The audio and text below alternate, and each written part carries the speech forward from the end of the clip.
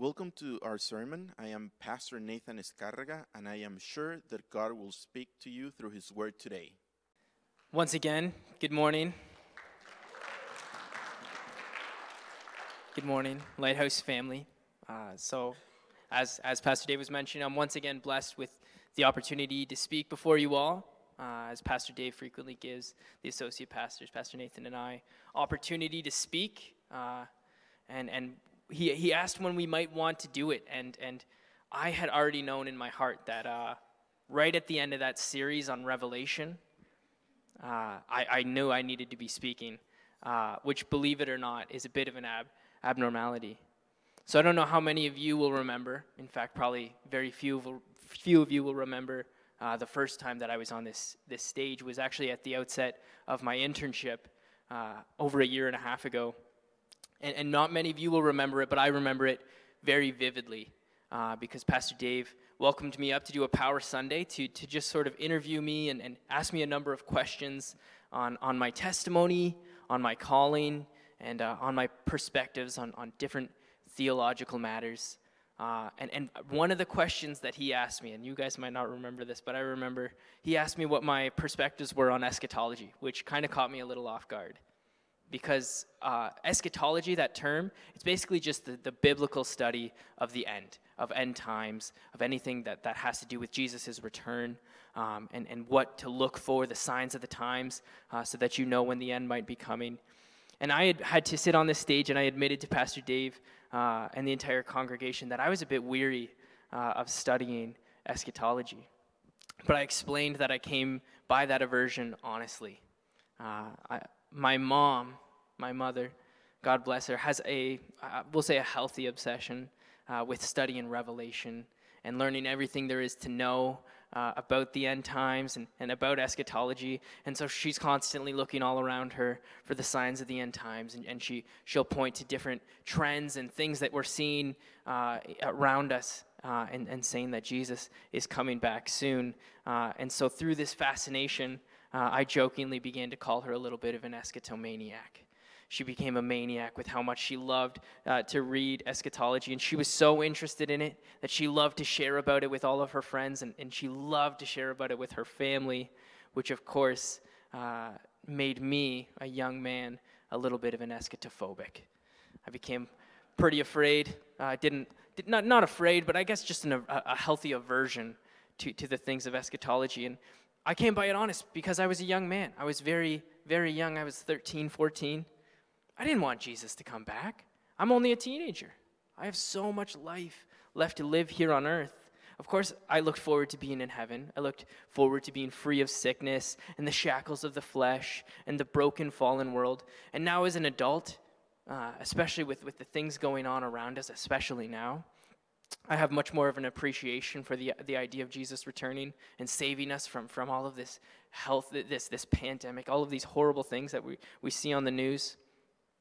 But at the root of that aversion to Jesus' eventual return, I think there was something that was kind of profound. It was that I wanted to live a life of purpose. I wanted to live a life of meaning. And I wanted to do everything that I could before that end took place. I wanted to leave an impact on eternity. I wanted to leave an impact on the lives of others before Jesus came back so that I could hear the words from God when he finally did return, that he would say to me, "Well done, my good and faithful servant." And so when Pastor Dave asked me when I wanted to preach, I already had felt God was speaking to me about the series he had been going through in Revelation, which I had been following along with. I don't know how many of you guys got that sheet of paper that Pastor Dave gave us. But he gave us that sheet to just sort of look through Revelation and to follow along with the readings at home. And I knew in spite of my aversion to eschatology, there was a profound truth that God was speaking to me through that study of eschatology, that study of the end, and throughout. And there was this one thing that I knew that needed to be shared. And so Pastor Dave, he came to us and he asked when we wanted to preach. And he was kind of looking at March because he has a couple things going on in March. He was hoping we could take a couple Sundays to help him clear his plate a little bit. And I told him, I want to preach right after your Revelation series. And I think that caught him off guard. But even more than it caught him off guard, I think it caught me off guard. Because I'm like, I don't want to talk about eschatology, but I think this is what God really needs to be said right now. And so as we go through that revelation, and Pastor Dave has that sheet for us to fill out, he asked that we would look at all of these things, these texts. And Pastor, you might have remembered Pastor Dave throughout his sermon series. Every once in a while he would say, these heavy texts, these heavy warnings, these are really heavy topics. The signs of the times in the book of Revelation. He wanted us to record all of these heavy thoughts, but we wanted to look at it through this lens of faith, hope, and love. And as we were doing that's our word for 2022, to move forward in faith, hope, and love. Our word for the year. And I'll admit that at times when I'm reading through Revelation, I'm reading through these super heavy texts, I would come to passages that talked about, this demonic power that will be wrought by the beast with 7 heads and 10 crowns. And I'm thinking, okay, I'm looking for faith, hope, and love here. And honestly, the only faith, hope, and love I'm finding is I have faith that God's bigger than that beast. I hope I'm not in that beast's way, and I love to be raptured before it returns. There's my faith, hope, and love. But in all seriousness, as I was working through Revelation, at times it did feel, like Pastor Dave was saying, it felt very heavy. And he would often say that from this pulpit. Sometimes the warnings of Revelation are very heavy. And these things of eschatology, they're written in this enigmatic code by someone 2,000 years ago trying to understand the matters of the end times today in an almost hallucinatory, dreamlike vision. And he's trying to describe all of these images that we would maybe see as normal. But he has to describe them to ancient Israelites with the words that he understood. But the messages that Pastor Dave delivered and the prayers that we often prayed throughout often work through Revelation and are boiled down to these really profound, overt themes that we can all take hold of and we can all grab. None the least of these themes is one that I find written throughout all of Scripture. Perhaps most poignantly in the study of end times, and when we're looking at Revelation and eschatology, is this theme of God as our long-suffering Savior. That Jesus died for our sins, and he promised he would be coming back soon. He'd come back to rapture his church soon. And so we find that generations of believers, starting all the way back from Peter and Paul and the early church, all the way to the modern church today, us as believers, we all hang on to that same promise, that Jesus is indeed coming back soon. But that's a really interesting way to look at it. Jesus is coming back soon, but how long is soon? In the eyes of eternity, it's the blink of an eye. So of course to Jesus and to God, that's soon. But that same promise, the same promise that Jesus as soon coming king has been held throughout so many different eras. There's been so many inventions. There's been so many times in every generation, I find that we are still looking at this same promise, and yet we look at Revelation and we look at those signs of the times, and people see them all around them, from Peter and Paul all the way to us. And everybody's looking around them. Last generation, the generation before them, the generation before them, and they're looking around and they're seeing the signs of the end times. But Jesus hasn't come back just yet. But I'm telling you today, that is not by accident. You see, God often fulfills his prophecies in a number of different ways, in a number of different times, and he often subverts our expectations. Let's take, for instance, the prophecy that was given to David, the covenant that he made with David in 2 Samuel 7:12-13. He said, "I will rise up your offspring to succeed you, your own flesh and blood, and I will establish his kingdom. He is the one who will build a house for my name, and it will last forever." And so this is a really interesting prophecy because, of course, King David expects that it would be his king, or his son, King Solomon. And in fact, it is true. King Solomon built the temple, and he established a throne upon which God would sit upon, and that people would be able to go into the temple, and they would be able to receive from God. But that wasn't the fulfillment. That wasn't the complete fulfillment of this prophecy. Of course, we now today recognize that this prophecy wasn't just talking about King Solomon, but it was talking about our soon-coming King, Jesus. That he truly has established a kingdom forever that will never fall. The temple has fallen, but guess what temple can never fall? the temple that Jesus has built inside each and every single one of us and inside the church body, which he still has going on today. You see, God is often subverting our expectations, but he still fulfills his covenants, his promises, his prophecies, and he does it throughout all of time. So that promise that he makes to people when they're looking around for the signs of the times and they're seeing them generations ago, we know that throughout all of human history, it will culminate in the end of Jesus' return. But in the same way, he tells us, hold on to that promise of Jesus as returning this soon coming king. We're talking about men who used swords to fight their wars and ox to plow their fields.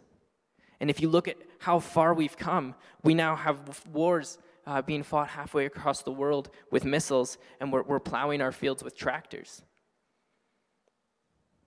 Man has since built rocket ships and landed on the moon, and we live in a world in which currency is no longer even physical, but it's mostly digital. Imagine trying to explain the world today to an ancient Israelite. Ask them if they believe that Jesus was coming soon, if that was going to be the case, when they now look 2,000 years later at how far we've come. So if this soon coming king is more than a lifetime away, how do we hold fast to those promises of Jesus if he is coming soon? How does Revelation remain as valuable to us if we look at this enigmatic scripture throughout every side of scripture and throughout every side of the spectrum of what it means to come soon? Whether you're like my mom and you think that Jesus is probably coming tomorrow, amen, brother. Or if you're like a younger me and you hope that Jesus doesn't return anytime in the near future so that you can keep serving, I believe God has revealed a profound truth among many others that we discovered throughout all of Revelation. We actually get a striking glimpse at that theme of what I'm going to be speaking about today, but it comes directly before Revelation, at the forefront, the taste of eschatology, which is the book of Jude. It is a single chapter, but I'm telling you, it is so deep, it is so profound, and it is so incredible. Now, I've come to realize as I open my Bible, I have a tendency to read certain books more often. That I go to certain books to ruminate on the themes that perhaps I'm a little bit more fond of. And I don't think that's necessarily wrong. My mom would tend to ruminate more on Revelation. I would tend to ruminate more on the Gospels or the Epistles. And as I worked my way to Jude, to give myself a little bit of a break, but still studying eschatology, I wanted to take a little break away from Revelation. And I realized I've only gone to this single passage, this single section of the scriptures. It is just one chapter, but I've only gone to it on a handful of occasions. And as I began to read through it, I very quickly realized why. So if any of you here have a hard copy Bible with you, open it to any page right now for me, any page in your Bible, wherever you want.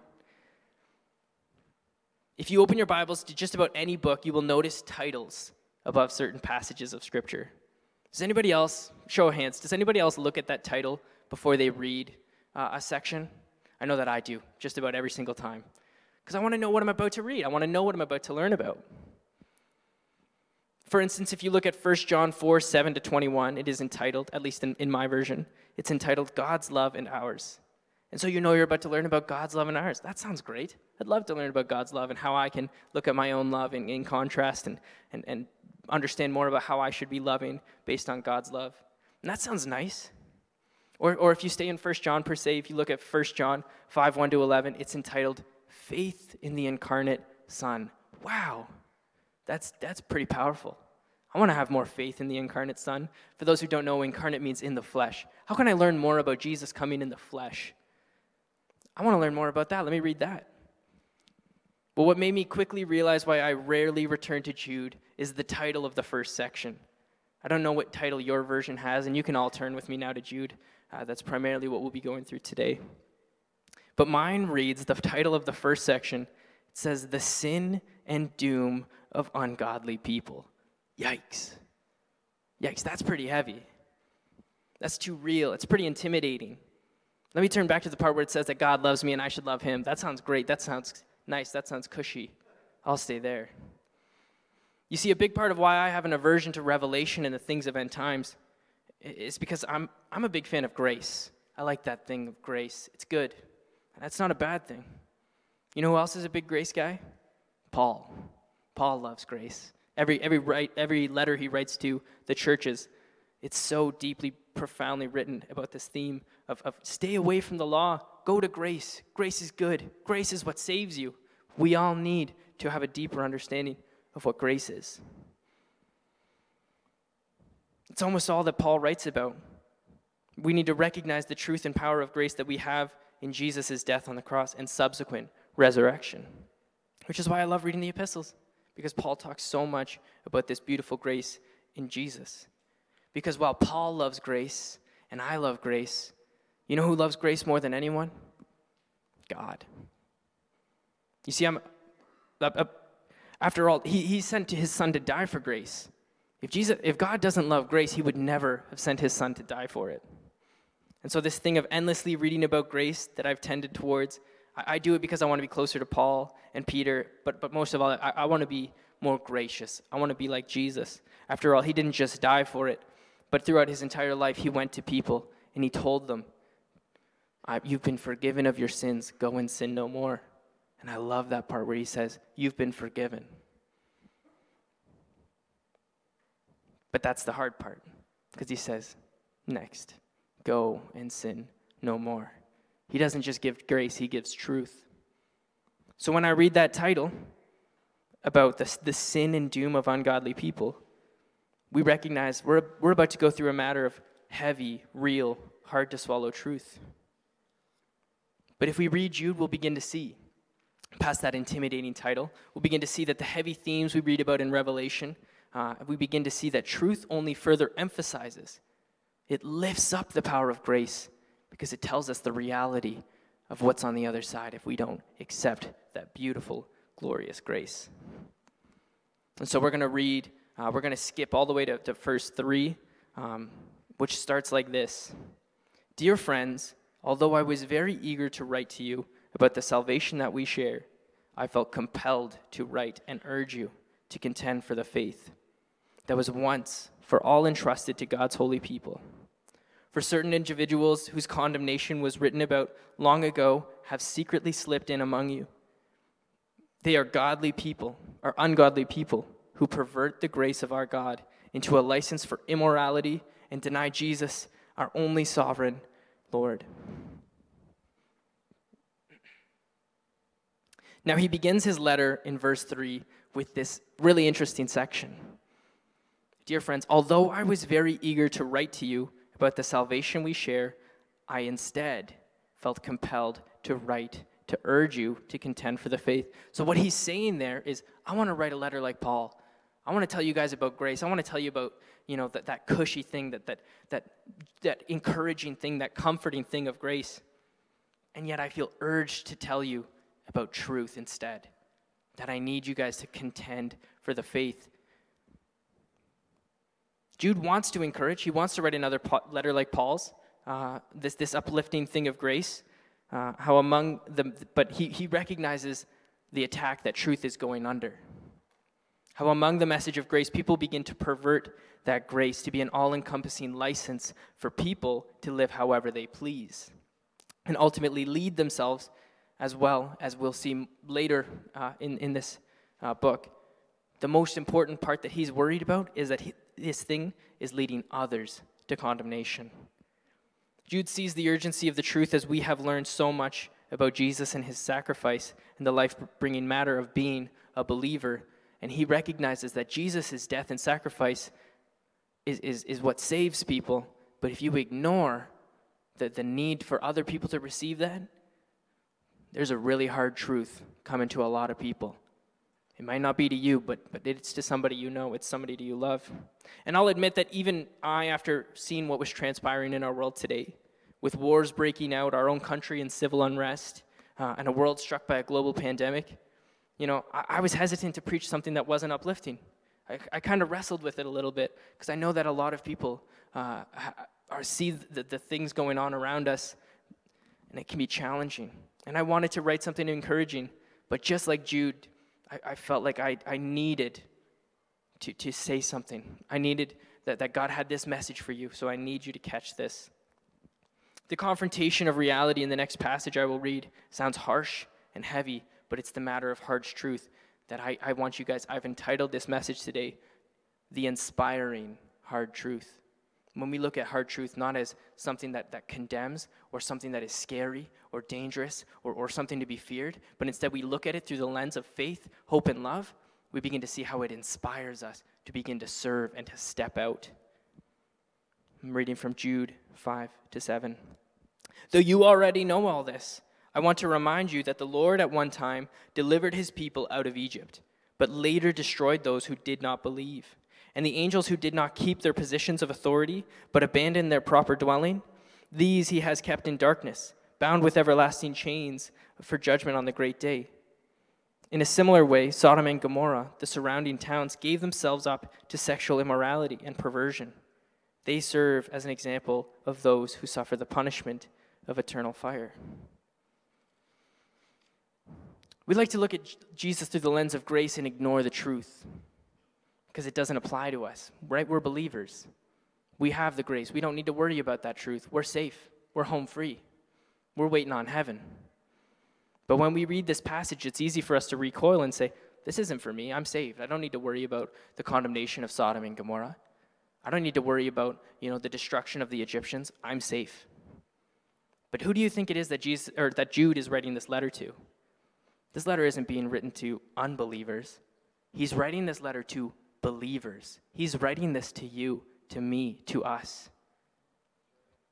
To warn them of what happens when grace is perverted, to be made about Christians being made safe as they please, to live as they please, rather than making sure that everyone is safe from going to hell, that everyone is safe from that destruction that was wrought on the Egyptians, upon Sodom and Gomorrah, upon the people that we know today. If you read Jude 1:5-7 through the lens of damnation, it's harsh, it's heavy. But if you look at it as an inspiration to see what is accomplished when we go to grace, you begin to see the message of God's heart. To see people saved no matter what time, no matter what season, even extending in the end times, like we learned from Pastor Dave in Revelation. The Lord delivered the people out of Egypt, but those that didn't heed the warning were destroyed. Sodom and Gomorrah were given warnings of their perversions, and they suffer now, as it says in verse 7. They suffer the punishment of eternal fire. Jude doesn't want that. God doesn't want that. God did not desire to destroy these unbelieving Egyptians and these unbelieving people even today. It says in Scripture, he wants no one to suffer the destruction or the condemnation of hell. His desire is to see that each is saved. However, the warnings given in Jude are different than the ones given to Egypt and to Sodom and Gomorrah. These are warnings given to us. When he was warning the Egyptians, when he was warning Sodom and Gomorrah, he was telling them. He's not telling them anymore. He's telling us. The onus is on us now. We have the opportunity to prevent these things that took place in history. Don't let that happen today. Don't let that happen to the ones that you know, to the ones that you love. Recognize that the hard truth, that scary, that heavy, hard truth, it's only heavy unless it's overcome. If it's overcome by miraculous grace, that weight is lifted.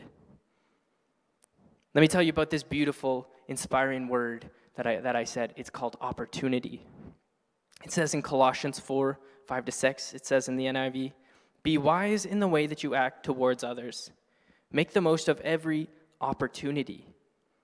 Let your conversation be always full of grace, seasoned with salt, so that you may know how to answer everyone." Now, another translation, and this is my little brief word study for you guys, because I got to get one in.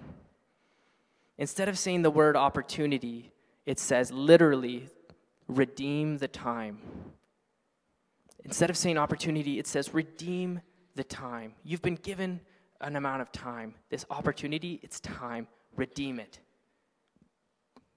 Make every effort to redeem the time that you have been given, to act full of grace, to be seasoned with salt, because we do not know when the last chance we get, the last time we receive, the last opportunity there is to see someone saved. You see, we may very well go tomorrow. but we may not. Regardless, why do we let the time pass?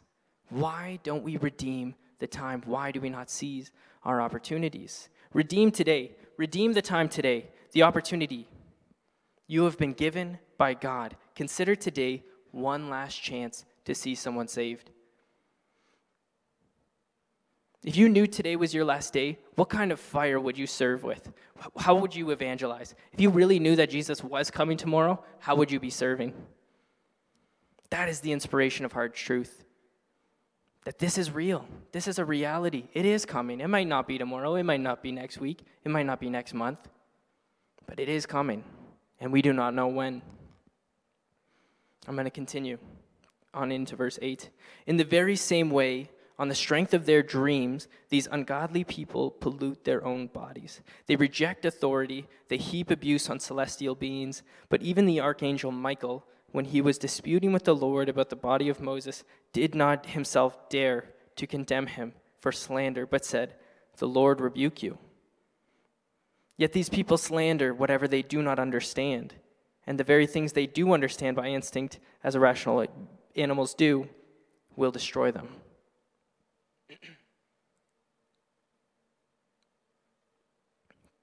There's a really interesting part there. What they do not understand will destroy them. Pastor Dave preached a message through that Revelation series. I think I remember correctly, but I think it was entitled, "I Wish I Would Have Known." What this passage said is something really interesting when you tie it to that message Pastor Dave spoke. I wish I would have known. What they do not understand will destroy them.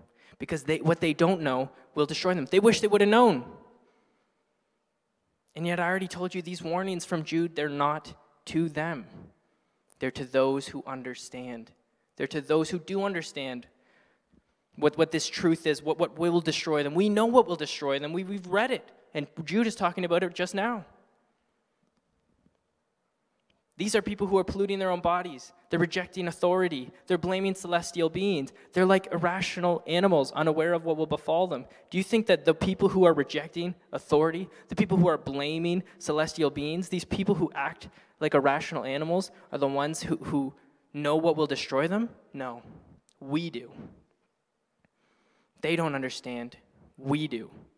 And what is the response that Jude desires? Not for the unbeliever, but for the believer. Let's look to the next part, starting from verse 11. Woe to them! They have taken the way of Cain. They have rushed for the prophet into Balaam's error. They have been destroyed in Korah's rebellion. These people are blemishes at your love feasts, eating with you without the slightest qualm. Shepherds who feed only themselves. They are clouds without rain. They are blown along by the wind. They're autumn trees without fruit and uprooted, twice dead. They are wild waves of the sea, foaming up with their shame, wandering stars, for whom blackest darkness has been reserved forever. Those are pretty harsh words.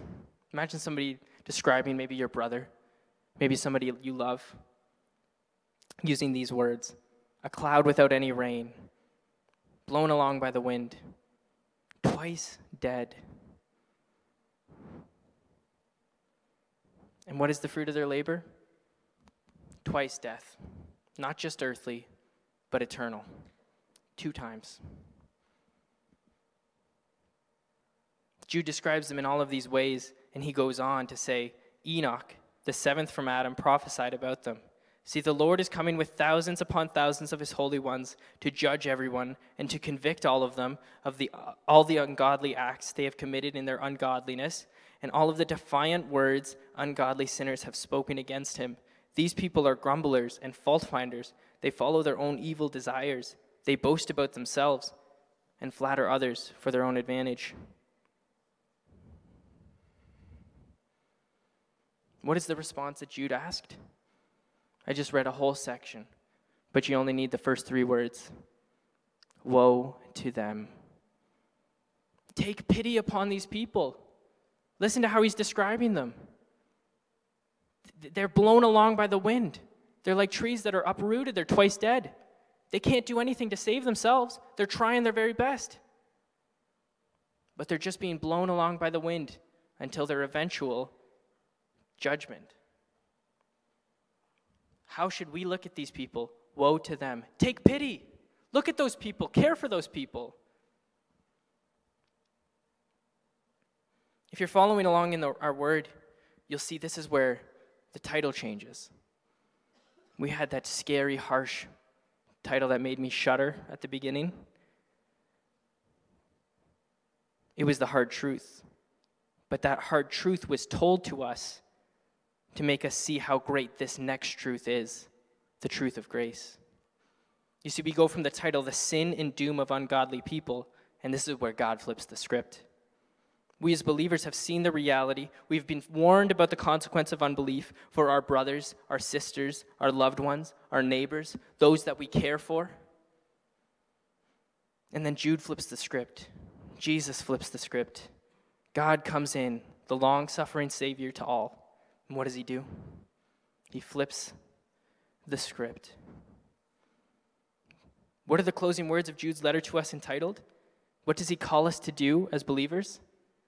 What does he say to those who are waiting for him to return, our soon-coming King? He says, stop waiting for me to return. And he puts out a call. What is that call? I don't know if this is the same title that everyone will have, but I really like this title in my version. It says, it is a call to persevere. Let's read of that great call, that great calling that's been put on us to persevere, starting from verse 17. But, dear friends, remember what the apostles of our Lord Jesus Christ foretold. They said to you, in the last time there will be scoffers who will follow their ungodly desires. These are people who divide you, who follow mere natural instincts and do not have the Spirit.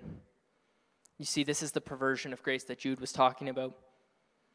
Jude says in the last time there will be scoffers, both believers and unbelievers. He's applying this title of scoffer to two different people, believers and unbelievers. He calls them scoffers who follow their ungodly desires. But what does he mean by that first word, that word scoffers? These are people who hear that Jesus is coming back soon, that he's coming back for a glorious church, but they scoff. They may believe in God, they may not, but they will pervert grace. They ignore the truth, and they say that Jesus hasn't come back yet. I don't need to serve God today because I got tomorrow. Both believers and unbelievers, they share that same mindset, that same perversion of grace. I'll get tomorrow to repent. I'll get tomorrow to evangelize. I'll wait till the next men's ministry event to invite my friends. I'll wait till the next conference. I'll wait till they're ready. I'll tell you, church, I love each and every one of you, and God loves you more. But Jude is warning, inspiring you. Do not let yourself become scoffers, because the truth of the matter is you may be right. We as believers, these scoffers, they might be right. You might get tomorrow, but you might not. You may get tomorrow. You may get to that next ministry event, but why wait? What was it that Jude had already told us? What was that word that we talked about? Opportunity, redeem the time. Perseverance isn't about waiting a long time. This call to persevere that he's given us, it's not about waiting a long time. It's about waiting for God's time. We need to discern every day. We need to be prepared to give an account. This is what Jude is about to say in verse 20. But you, dear friends, by building yourselves up in your most holy faith and praying in the Holy Spirit, keep yourself in God's love as you wait for the mercy of our Lord Jesus Christ to bring you to eternal life. I'm telling you guys today, Jesus is coming back. Perhaps not today, perhaps not tomorrow, but why lose your urgency? If Jesus comes like a thief in the night, what will become of our unsaved loved ones? What will become of our neighbor? What will become of our brother-in-law? I would often hear as a young man, and today I still hear believers on occasion saying that they hope Jesus returns soon. How greatly they're looking forward to going home. And believe me, I recognize this is not our home. And the home that God is preparing for us is a glorious one. It is the one this is not our home. We don't belong here. We belong there. But I remember thinking as a young man, with that same aversion to the end times, I don't want Jesus to come back yet. There's so much left to be done. In our study of eschatology, we looked forward to the end times, but it shouldn't get us excited for this to all be over. Instead, what Jude is teaching us in his one single chapter of the Bible, there's so much left to be done. He's inspiring us with this hard truth. There's so much left to be done. Redeem the time you've been given. On one hand, we have scoffers who waste their opportunity because they don't think Jesus is coming back anytime soon. And then on the other hand, we have believers that are so eager to see Jesus to return. What they're unintentionally or unrecognizably doing is they're urging the lost to their damnation. I want Jesus to come back tomorrow. What will become of those who are not saved yet? Each is a misunderstanding of this inspirational hard truth that Jude is trying to tell us. And this is my favorite part of Jude, is these next two verses, 22 and 23. Be merciful to those who doubt. Save others by snatching them from the fire. To others show mercy, mixed with fear, hating even the clothing stained by corrupted flesh. Earlier in the message, I shared this phrase, a theme found in Jude and Revelation that we talk about in this study of eschatology, and this one theme of God as a long-suffering Savior. When we wonder why he isn't returning yet, it is because his will is that none should perish. Even when his desire is to return and save his son from the cross, to save him from this world, his will for people to be saved is still greater. It's why he let Jesus be nailed to a cross. It's why he had to turn his face away when Jesus was being nailed to a cross. Do you think God didn't want to save his son? Do you think Jesus wanted to be on that cross? No. No, he wanted it with every bit of his power to send angels to remove his son from that cross. But his desire to see you saved was greater. How selfish is it that there are believers who want Jesus to come back now? What will happen to our neighbor, our brother-in-law, our best friend? Jesus is coming back, perhaps not today, perhaps not tomorrow, but why lose urgency?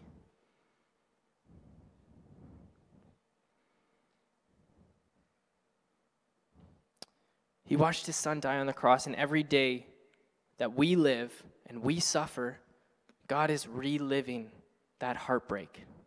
When he sees you suffering, when he sees the world putting his children to death, he relives Jesus' sacrifice on the cross because he watches his new children suffer and die as martyrs. It's not easy for him not to come back.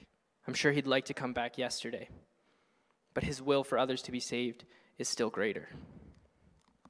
His heart is breaking with us because he is a long-suffering Savior. That's what it means, long-suffering. He didn't just suffer and die on the cross, wipe his hands of it, he's fine, he's done. Every single day he watches his people suffer. He suffers long for us. Pastor Dave preached another message in the Revelation series regarding the last tears that will be shed. I thought it was a really, really poignant theme. In this life, we often weep. Scripture tells us that Jesus, before he went to that cross, wept. I'm sure that everybody who's listening to this message knows what it means to weep at the hardships of life. And there will be many tears still before his return. But of all those tears, the last to be shed in all of eternity will be the hardest. They will be the ones with the most grievance behind them. When Jesus wept before the cross, when you wept at the loss of your loved ones, whatever else, the hardest ones that will be wept will be the very last ones, because they're going to be for those who will never be redeemed. You know what's worse than the discomfort of sharing the gospel? Definitively, Jude and Revelation are telling us, they're warning us, they're inspiring us with this hard truth that says worse than the discomfort of sharing the gospel, worse than the discomfort of evangelizing, having that relationship with somebody maybe altered or changed a little bit. The harder thing is shedding your last tear because you know you could have made a difference. It says, no one shall perish without having a saving knowledge, a salvific knowledge of God's existence. But why limit that opportunity? Why limit what opportunity they have to make a decision for Christ? I don't want to preach this to convict you. Believe me, I don't. When people address their shortcomings or their aversion to evangelize to the unbeliever, they feel that truth. They feel that hardness. They feel convicted because they haven't been sharing enough or whatever else. But if you stop looking at it through the lens of condemnation and start looking at it through the lens of what Jude is trying to give us, this inspirational, flip the script. Where you once saw intimidation, where you once saw discomfort, where you once saw fear, where you once saw worry, flip the script. Change the title. See opportunity. Redeem the time. When you see that loved one, don't think about where they could be going. Think about where you want them to go. See them saved. Even as I share this hard truth, I at times feel myself tensing up, and I can see the faces of people tensing up because the truth of the reality is hard. But in the same way that Jude wanted to encourage the ancient Israelites, but took the opportunity to look at something very real and very hard, this truth, he took it to inspire believers. And in the same way, in every generation, tomorrow isn't promised. Likewise, we have to stop seeing grace only for ourselves and start seeing it the way that Jude sees it, for those who are not yet saved.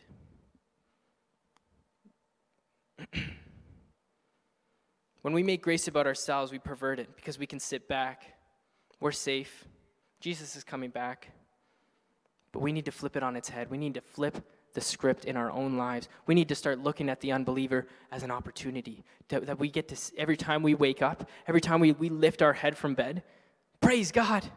I've been given another chance, another day, another opportunity to see that person saved. I don't want to go to heaven yet. I'm not ready for those last tears because I want to see someone saved today. Start seeing grace as the only thing that can save us and our unbelieving neighbor, our unbelieving coworker, our old friend from college, our brother-in-law, whoever it is, and I want you to think of them now. Who is that unloved one or that unsaved loved one? Flip the script on their life. Get ready. Thank God because that person has another opportunity to be saved, another chance to make that decision. Praise God because he's a long-suffering Savior. When we start seeing truth as a light to all humanity, when we start seeing today as an additional opportunity that was promised to snatch many from the fire, and that's how Jude closes, that you'll begin to see how exciting grace is in contrast to that condemnation, to doom and destruction for the godless. Now, I hope you gained a lot from this sermon, and I know at times it was that same harsh, heavy tone. I want you to flip that script. Don't leave this place feeling discouraged. Feel encouraged. There's an opportunity. Look, the sun's shining outside today. God is smiling. There's opportunity for us to see people saved. Every day we wake up isn't a missed opportunity for Jesus to rapture you, another day of suffering. It's a merciful opportunity that we've been given to wake up, to see that today is a blessed day to see people delivered.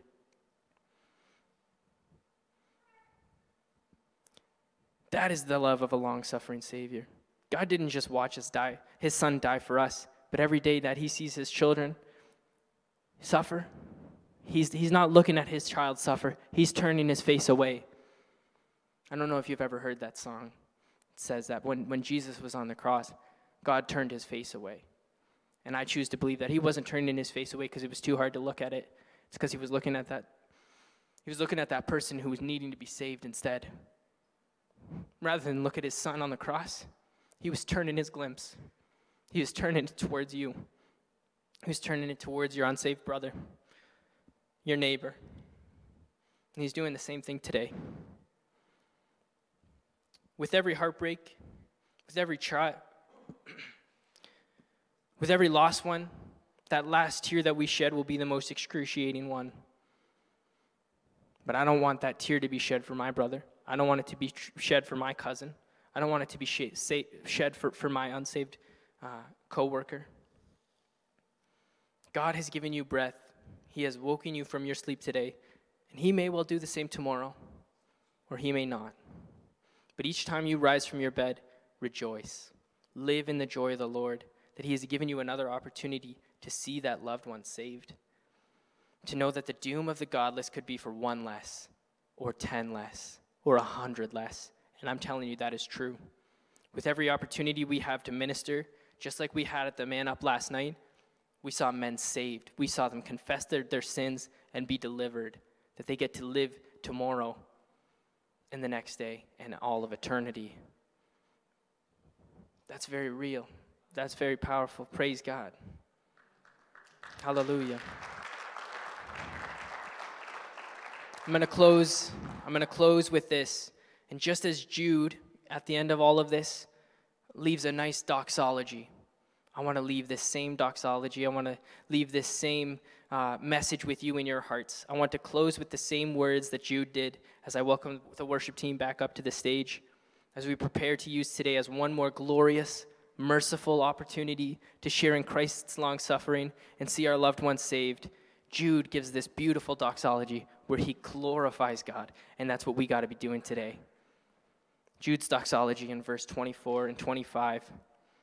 To him who is able to keep you from stumbling and to present you before his glorious presence without fault and with great joy, to the only God our Savior be glory, majesty, power, and authority through Jesus Christ our Lord, before all ages, now and forevermore. Amen. Amen. Thanks for joining us for the sermon. We really hope that God spoke to your life. You can find more of the Word of God by watching our service live stream and listening to our podcast on our website, lighthouseniagara.com.